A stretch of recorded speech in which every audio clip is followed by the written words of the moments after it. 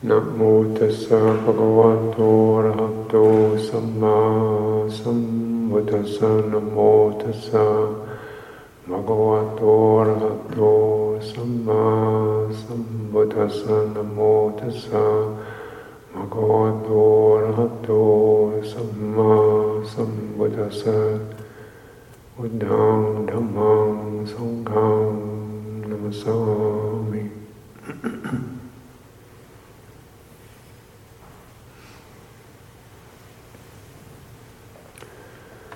So the Buddha expounded the Dhamma through various, using various maps of the world, of the field of experiencing.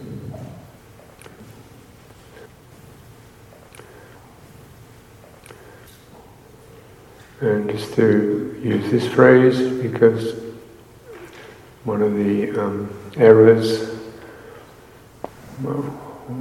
the things we have to be grown beyond is a sense of me having an experience. Because if I have an experience, then I'd like to have another one, a better one, and I don't want to have a bad one. And once I've had this experience and it's passed, well, that'd be nice, let's have it again. But better next time, maybe, or longer or shorter, or this or that. So, and how much of our practice is about trying to have an experience? Or I had a great experience 9 years ago at a retreat. I'd like to have that again. I had somebody else, she had a really great experience down in New Mexico. I wonder if you can have it here. Or perhaps I'm not ready for that kind of thing. So the suffering. And so if we use our intelligence, our citta, consider citta, mind, heart. Also, another word you use is just intelligence, which means not so much intellectual capacity as the ability to receive an impression, get it, sense it, handle it, process it, assimilate it, fathom it, and respond. You receive it accurately, you receive it fully, you receive it in an open way, get the whole of it, take it in, discern it, turn it over, ponder it, contemplate it, get the meaning of it. This is that. Then respond to the meaning. So this is the work of citta, and citta is not always that wise by any means. Often it only gets a blurred impression or a hasty impression, doesn't really process it probably well, doesn't contemplate it, doesn't ponder it, just comes to an immediate reflex reaction and comes out with a reflex response. And this erratic blindness, in which citta is often working from assumptions, prejudices, presuppositions, what everybody else says it should be, what I think it was. And so this way the blindness continues, perpetrating, generating a world we experience ourselves as living within, which is all about jumping and running and grabbing and, all the things that occur out of reflex, whereby in that rapid process we haven't really acknowledged. I didn't really get that fully. I just grabbed a bit. I didn't really turn it over, I just, hastily react.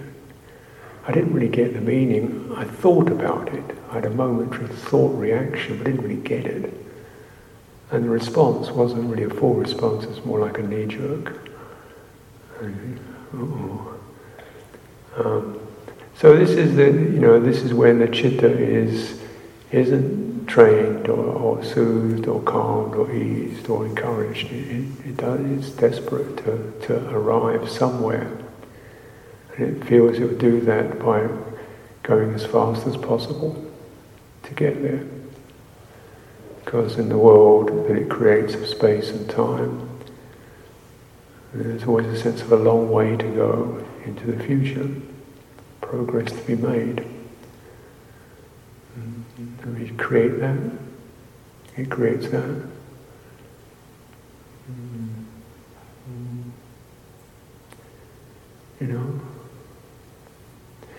And in meditation, you have this lovely occasion to start dismantling this mindset, the business model, call it. And you use various mottos, like when it's not much time, it's time to slow down. So when you get that flurry, panic, rush, this is the time to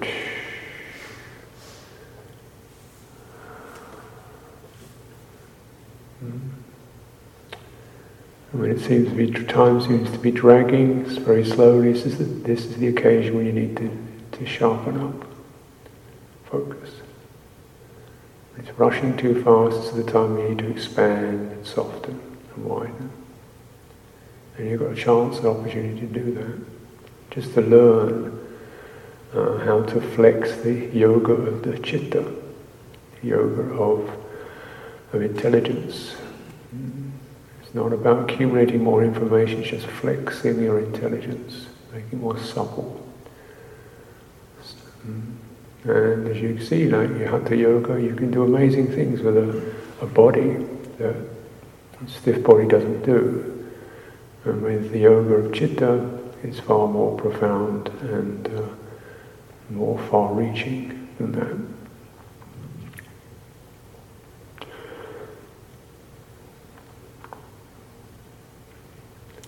So we say, well, when you meditate, first instruction is to think short, listen long. And take your time pondering, sensing, and using the body, sensing into that.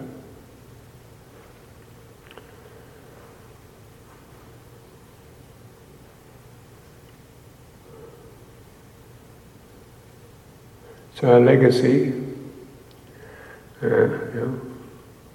this intelligence arises within this birth, and various forms arise, fields arise.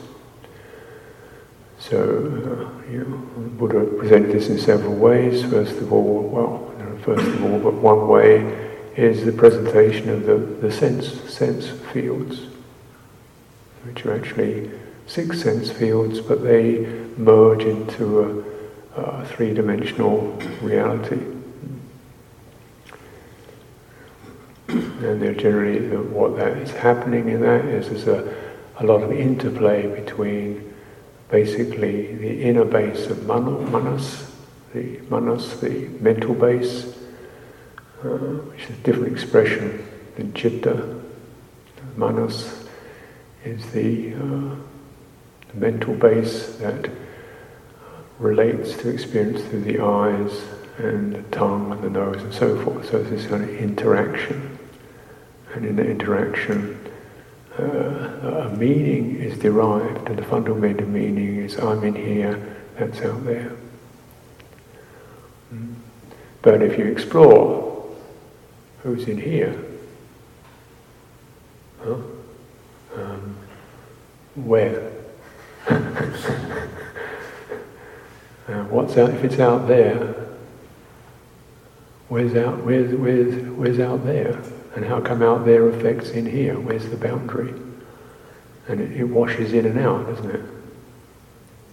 And it washes in and out dependent upon the structure of the field. So visual field, out there, I'm behind my eyes looking out. The auditory field, it's around me. In essence, the sounds around you. I'm in the centre, the sounds are around me. The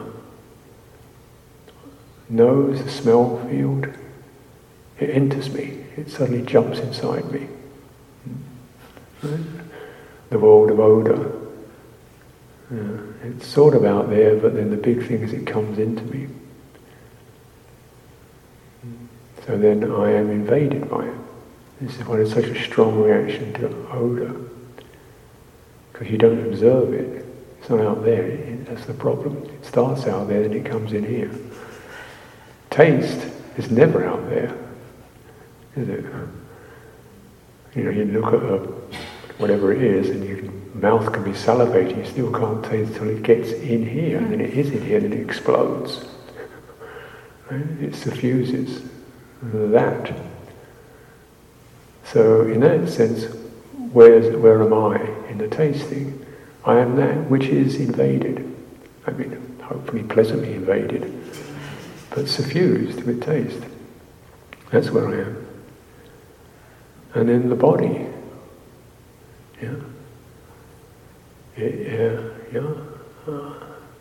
Body contact, is very intimate, isn't it?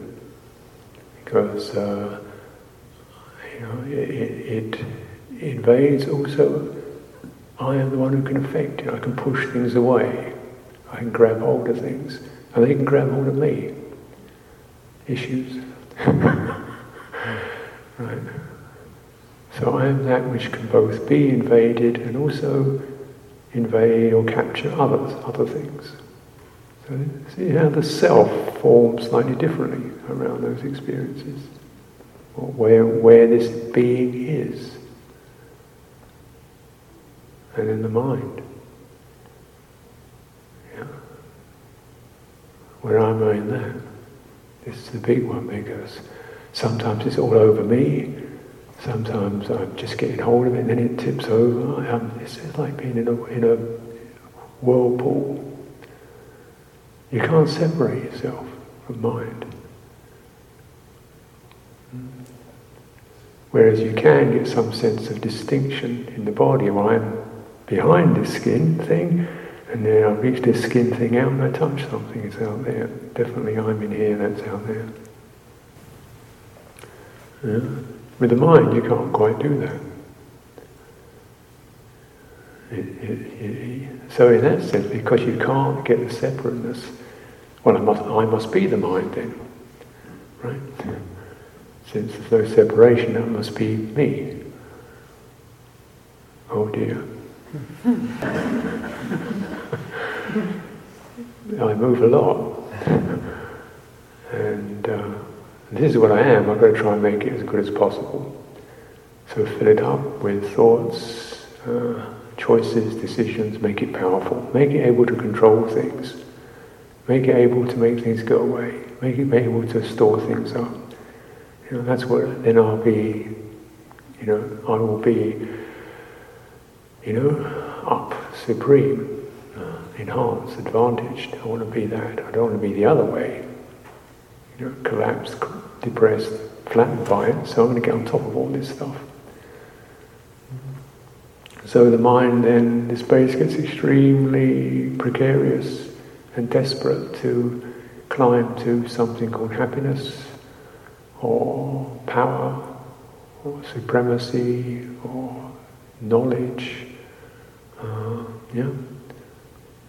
own things, and then wants to climb to Nibbana, my final Everest to ascend to.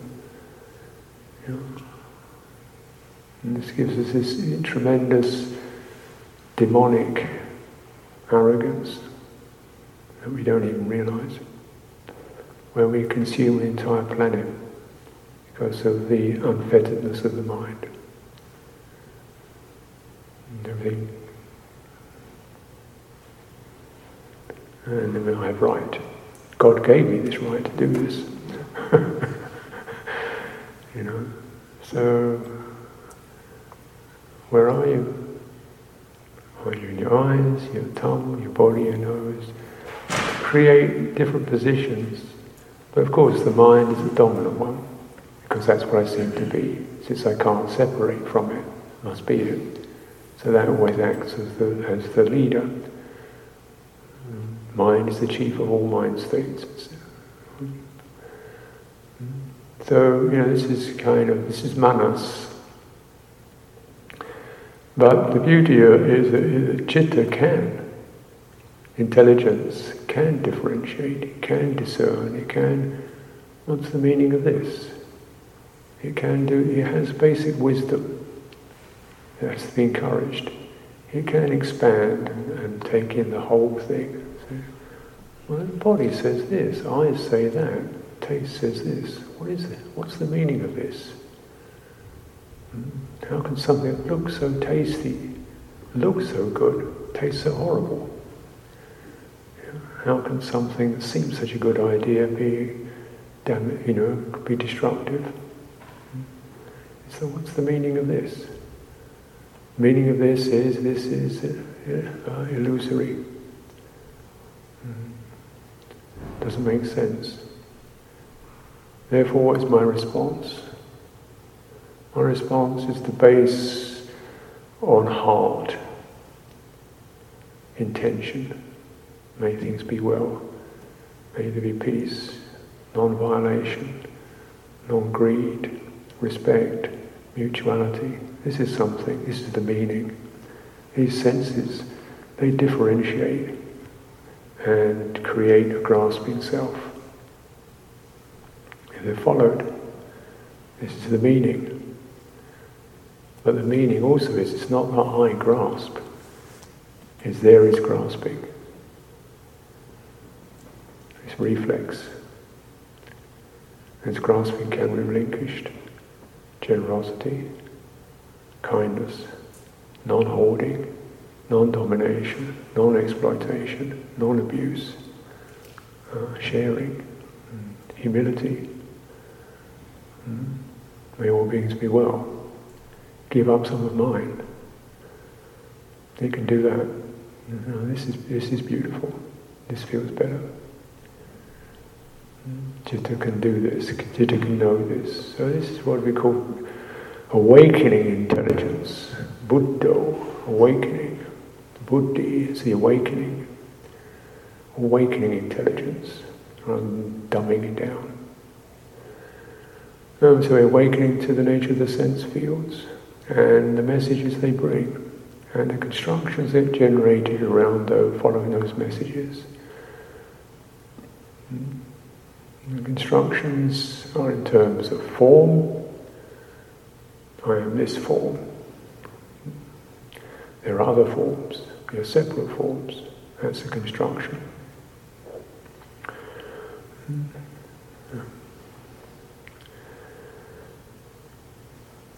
Around that construction, then feeling.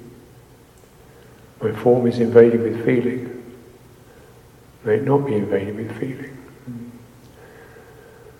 My mind is invaded with feeling. May it not be invaded with feeling. It's because of this mindness that feeling invades. If there's no mind in it, feeling feels. It's a vibrancy, vibration, tingling, suffusion, runs. It has no intention to hurt or delight.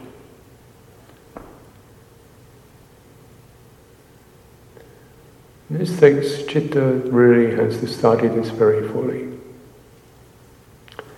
and recognize, well, I don't know about that, sounds an interesting idea, but just so you start to practice, what happens when just even things that do not do my body any harm really are not injurious? Mental feeling like waiting, feeling frustrated. Is it possible that unpleasant feeling, being misunderstood, something like that, which is just not injurious to life, that feeling could be accepted? And the energies of frustration, remorse, vindication, triumph, supremacy, bullying, whatever, feeling humiliated, that could stop. Those energies could stop. That translation could stop. And then it's just that.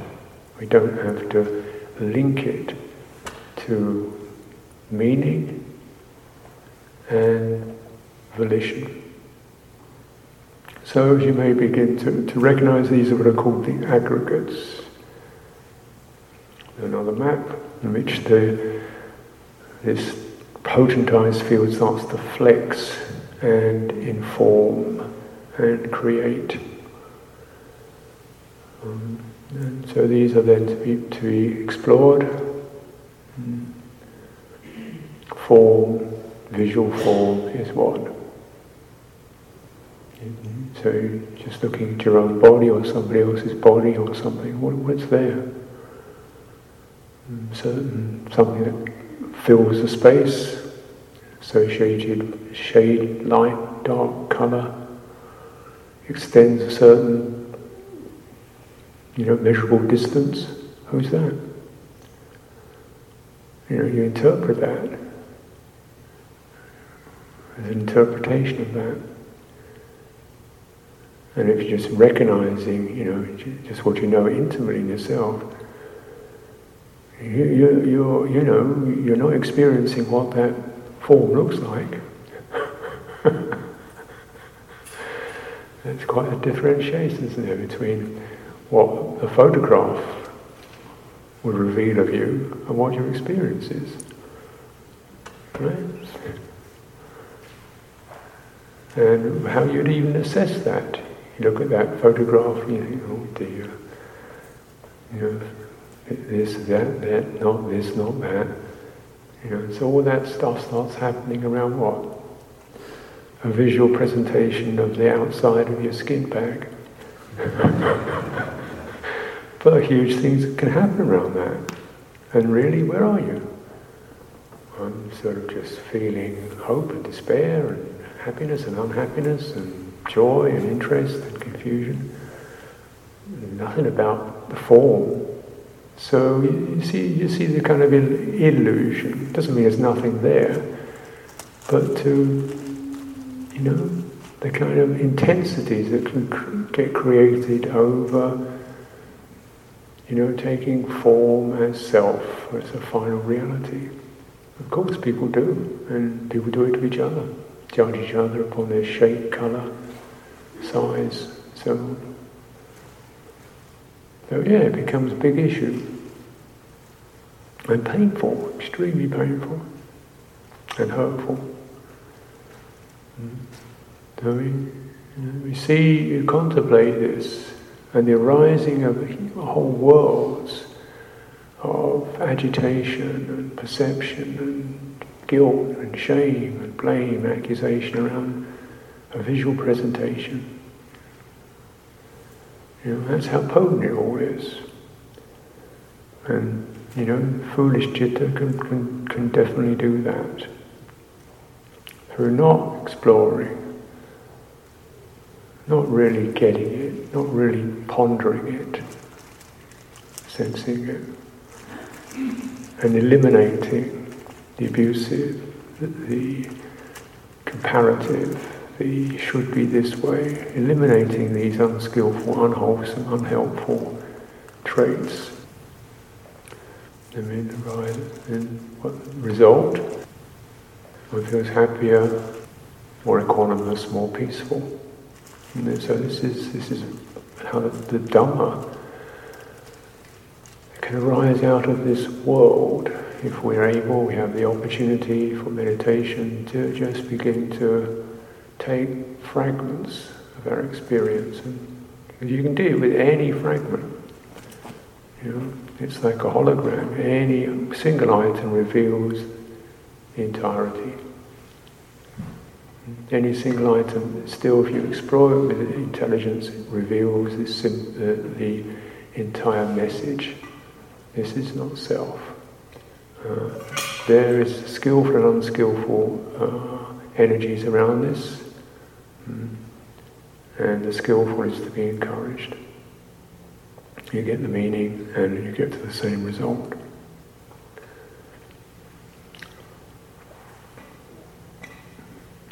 So the unfolding of, the transformation of the world. Or it's called the ceasing of the world. There's this,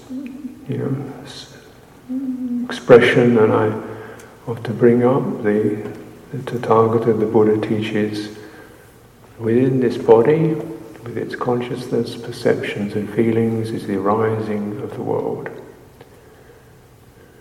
Within this body, with its consciousness, perceptions and feeling, is the continuation of the world. Within its body's perceptions, consciousness and feeling is the ceasing of the world, and the way to the ceasing of the world. What is the world? The world is that which whirls you around. Is the whirling, the spinning, the samsara. It's not about planet Earth. And so he's saying, and this is an extraordinary statement in many respects. World in a body. But if you're directly experiencing, these energies and persuasions and assumptions that fashion a prism.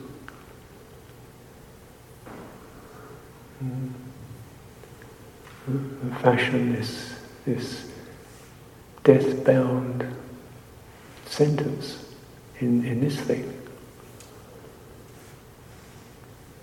And so the ceasing of that is not smashing it up, it's just stop creating it, is the meaning, the ceasing. In other words, this is energetically being formed, time and time again, energetically being formed through not reading things correctly, through responding and forming misperceptions, assumptions, prejudices, biases, taking in blindly what others say.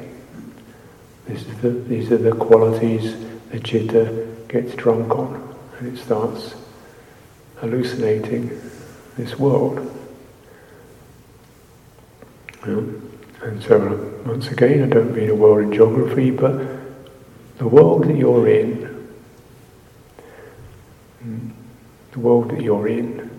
it's your memories, your hopes, your struggles, your wounds, your attitudes.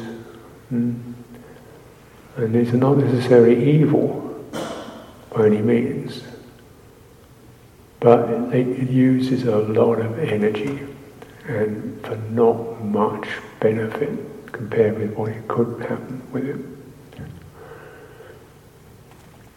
if that was released. So the Buddha teaches the ceasing of the world.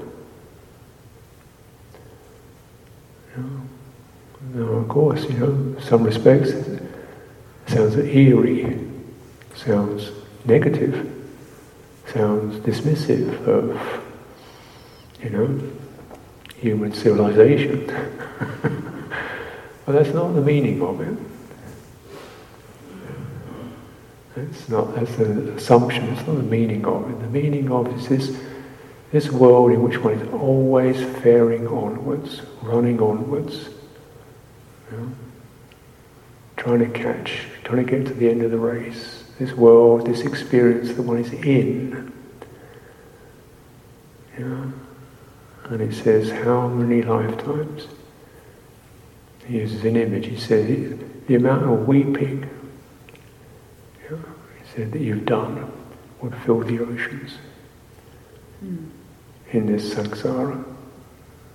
In fact, more, he said, the water that you've wept is greater than the water in the oceans. And you wept over the loss of your loved ones.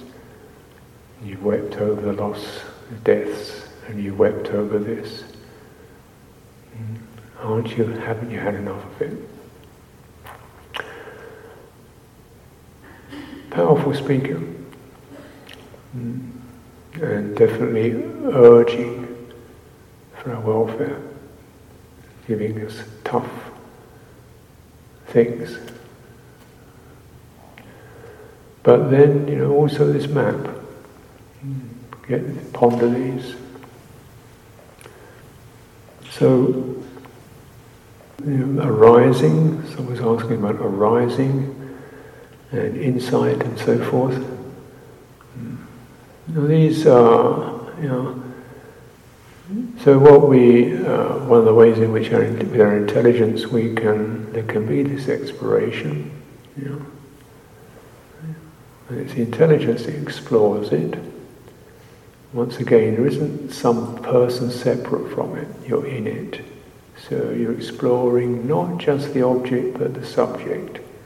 The subject is part of the field. That's the subject with her urges, her wavering, her confidence, her aspiration,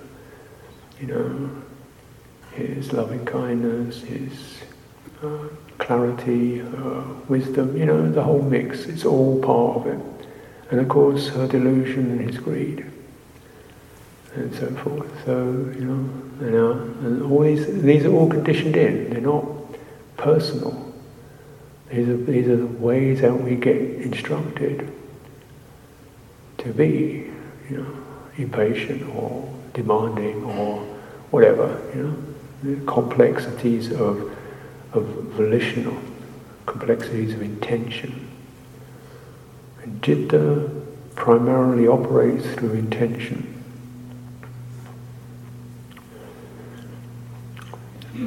Which will explore. But if our intention is to steady, to soothe, then the intention itself must have that steady, soothing quality. Otherwise, it's like you can't use a flat iron to soothe things down. You have to use like a stroke. It's gentle, it's stroking. You can't hammer things calm. So it's soothing quality. So we take up that kind of intention, the soothing, the calming, the generous, the allowing, the all the time in the world. That can be part of it. It can also be the discarding, the intention to just don't bother. Doesn't matter. Put that down. It's not necessary. Stop fiddling with that. Stop fiddling with that. Stop it. You can firm it up, switch the thing off. So it's different qualities. There's firm, there's soothe, there's also stay a little longer. Stay, we call it sati, mindfulness. Stay with this, bear this in mind, fully extend. Because the habit is to rush and jump and get to the end of the sentence before you really become the first word. Linger, stay, calm and sustain. This is sati, mindfulness. Bear it in mind. This is an intention. So these are the kinds of intentions that are recommended, encouraged, and also the intention to investigate, which is handle it, turn it over, explore it. Notice it changing, rising, passing, subsiding, fluctuating. Phenomena that arise have the tendency to swell, distend, shift, move. They are, and each other, they're constantly shifting and changing. You try to find an origin, and you don't find it. There isn't exactly a beginning, and there isn't exactly an ending. It's like waves that flow and subside. So the correct translation is more like arising and subsiding, welling up and settling down. It's not beginning and ending. Because you try to find the beginning of a thought, for example, you notice kind of space, and then it's sort of like something starts to shake, tremble, as meaning begins to form and then the thought comes up. But it's rather like the effect of breathing on cold glass. You know, the misting and then the water droplets form. But it wasn't like you threw water droplets on the ground. They didn't just pop up, they gradually formed. So this is forming. And it's when this intention to calm and soften is sustained, then the citta can ponder more deeply and begins to experience the arisings and subsidings. And the question of insight, Vipassana question is, what is the condition that triggers that? What is the condition that's the formative tendency? Could it be the tendency to acquire, or the tendency to have something, or to be something? So we find, a lot of our thought intentions or behavior intentions are to, when you explore into it, and get down here, I want to feel good, I want to look good. I don't want to look like an idiot. I don't want to look like slow or lazy or whatever. I want to, so other people, you don't even realise it, it's so innate, self-consciousness. I want to, be in the top, not on the bottom of the pile. Pile? Who's comparing? Who's doing the comparing? Who's saying what you should or shouldn't? So the formative tendencies arise and form all kinds of behaviours which are aiming that I may be up rather than down, first rather than last, at least, not left behind. Otherwise I really feel bad, stupid, lazy, whatever. So this sense of wanting to be a successful self, an approved of self, a very powerful root tendency. And that so it's pre-verbal. So with insight you begin to contemplate what is it that's pushing, what is it that's generating these behavioural forms when I'm desperately, racing, pushing, comparing, criticising myself and others. Why is this? What's happening? I don't like this. We realise there are what are called latent tendencies, which are under the hood, under the lid. They're just there, they're nuggets, they're inheritances, and in the field, energy field, these act like certain magnetic pull. They start to pull behaviours and energies and perceptions into place. Right?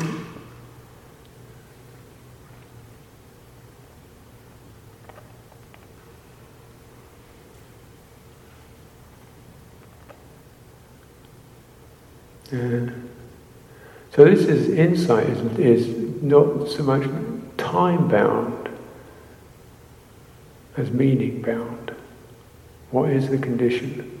Could there be that open inquiry?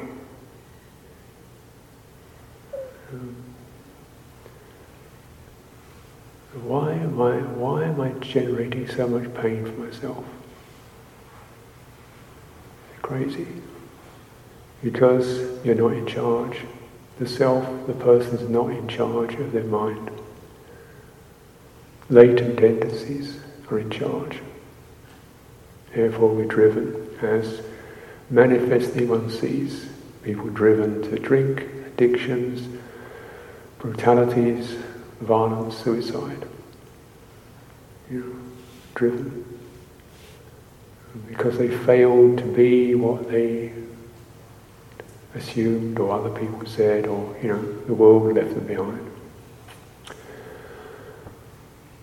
And I guess we do ourselves hopefully less damage, but certainly a fair amount of damage is occurring, these latent tendencies.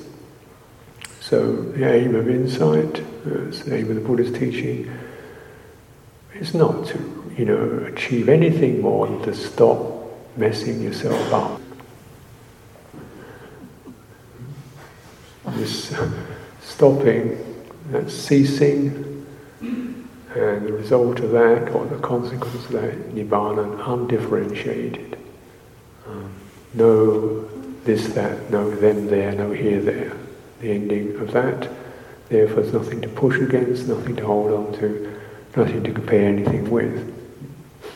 The undifferentiated ceasing of these structures, these energies of differentiation. So, and these energies are dependently arisen. So it's another key term, which can be very, complex and mystifying in the details. And I acknowledge probably a good amount of what I say doesn't arrive anywhere useful for you, but here you are. Here we are. I mean well. And maybe some of it lands, and the rest of it you'll store somewhere, and you pick it up, or you listen to it again and turn it over. So these are no means final. These are just seed points for you to pick what you can, because any bit will take you to the whole of it. It's holistic. It's a hologram. Dependent arising. The fundamental meaning of that is, what seems fixed and absolute there is actually dependently arising. It's generated, the way that a light show is generated, by constant energy streaming in certain ways to reify form, to create subject and object, to distinguish things as separate, constantly arising. And so what, you might think. But then within that, okay, this is what we got born into, we see, that's fine. But the pain of that is what is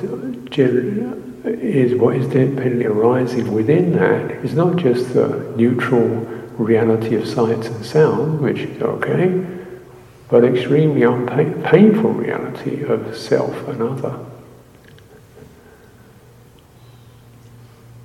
which keeps escalating, because it's not just me and you, it's also I have many me's, and they don't like each other. There's a pain me, and a greed me, and a worry me, and I wish I was another way me.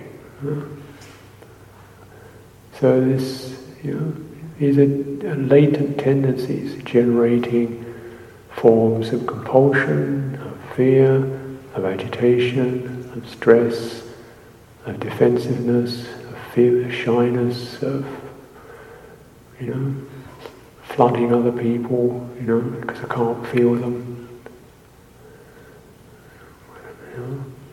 So one's experience sees this in oneself and others. Some people just keep flooding other people because they can't feel them. Their receptors aren't there. So they think, back off, back off. They're saying, can we get closer? And you're going, back off, back off. I say, I just want to know you, back off, back off. Space. When you live in Sangha, you live in community, you think, wow, this is happening.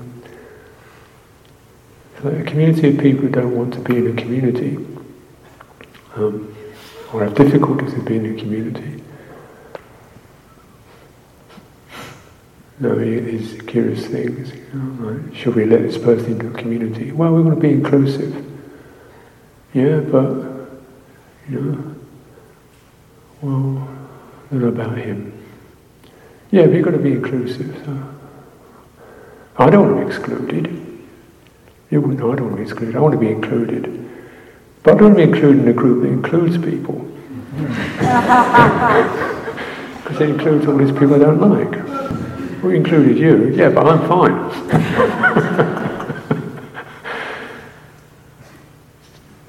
So, these kinds of behaviours running out into ludicrous scenarios that are extremely painful, problematic. And those then general tendencies, just really encouraging. You don't have to like, but accept. This is baseline metta, just non-resistance, non-aversion, non-tightening up in defence. Just accept. This is, and then something we could perhaps reach, as a standard. Sounds a bit limp, but just imagine if everybody did that. The end of the violence.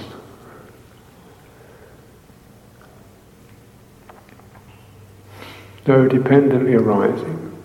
And insight is looking into that, into the causes and conditions that generate stress.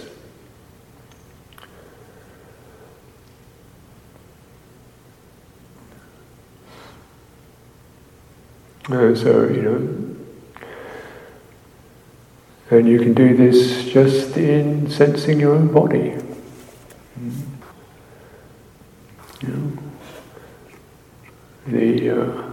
What generates, what gives you your body. Now remember, a field is something you're in, so you don't really notice it, because it's like you don't notice the air, because you're so in it.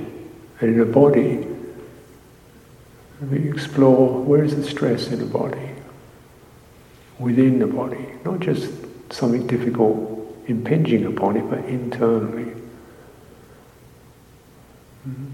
And so it's a simple meditation, you begin to explore these places, and within that, just within the internal stress in your own physicality or physical experience, which when you enter it becomes the total, that's the world now. Sights and sounds have disappeared in this, future has disappeared. So you put aside what's relevant to that world, and you dwell in that field, that body field. And within this very thing here, you will discover the arising of the world and the ceasing and the path. Because this is where you'll discover the dislike, the resistance, the blind spots, the holding back, the surging forward, the rushing, the not lingering, the speeding past. The lack of discernment, the not really getting it. This is where you discover that, and you begin to also discover this is the staying, this is the lingering, this is the soothing, this is the opening, this is the careful, loving handling within this. This is the way out. This is the view. All this that seems so me is dependently arisen, moment at a time. We can dismantle this legacy. Intelligence can dismantle this legacy. And what doesn't dismantle it? Taking it as self. Feeling I am this, I don't want this, I wish I was something else. How can I make it this way? Why can't I be like that? I want this bit and not that bit. I want the pleasant bits and not the unpleasant bits. This is taking it as self. So we open to the acceptance, widening, softening. And realizing within this all the potentials for those worldly habits that generate the trapped self. And here also is the possibility for the skillful cultivations that release that strange conundrum. Is this it just embodiment? Embodiment, energies, feeling, sensations running through. What's the boundary? Difficult to say. You can feel contact impressions that you interpret as the boundary. That's an interpretation. Then you deal with the reality of direct experience.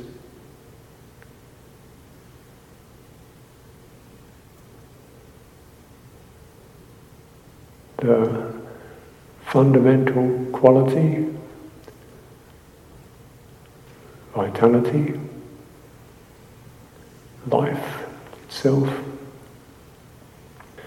And the first conditioned arising is the arising of heat, called the fire element, extension, sense of occupying space, this is called the earth element. Movement, inner movement, breath, energy moving, the air element, cohesiveness, or lack of it, the water element. So with space, absence of pressure, the space element. When these elements are blended handled wisely as elements, not as self, not as me, not as my body, but as elements, there can be subsiding of differentiation and stress. In this we see the ending of the world. It's a microcosm, but in that the citta has acquired the process, the path, the intelligence, and the confidence. If you can do it here, maybe you can do it there. Maybe you can do it with thought. Maybe you can do it in your relationships with other people. This is what I imagine she is. This is what I think she is. This is what I want her to be. Actually, it's like this. And how do I... So this is how we distill the path of practice, and our opportunity on this occasion is to fathom within this very body. So for your reflection this morning.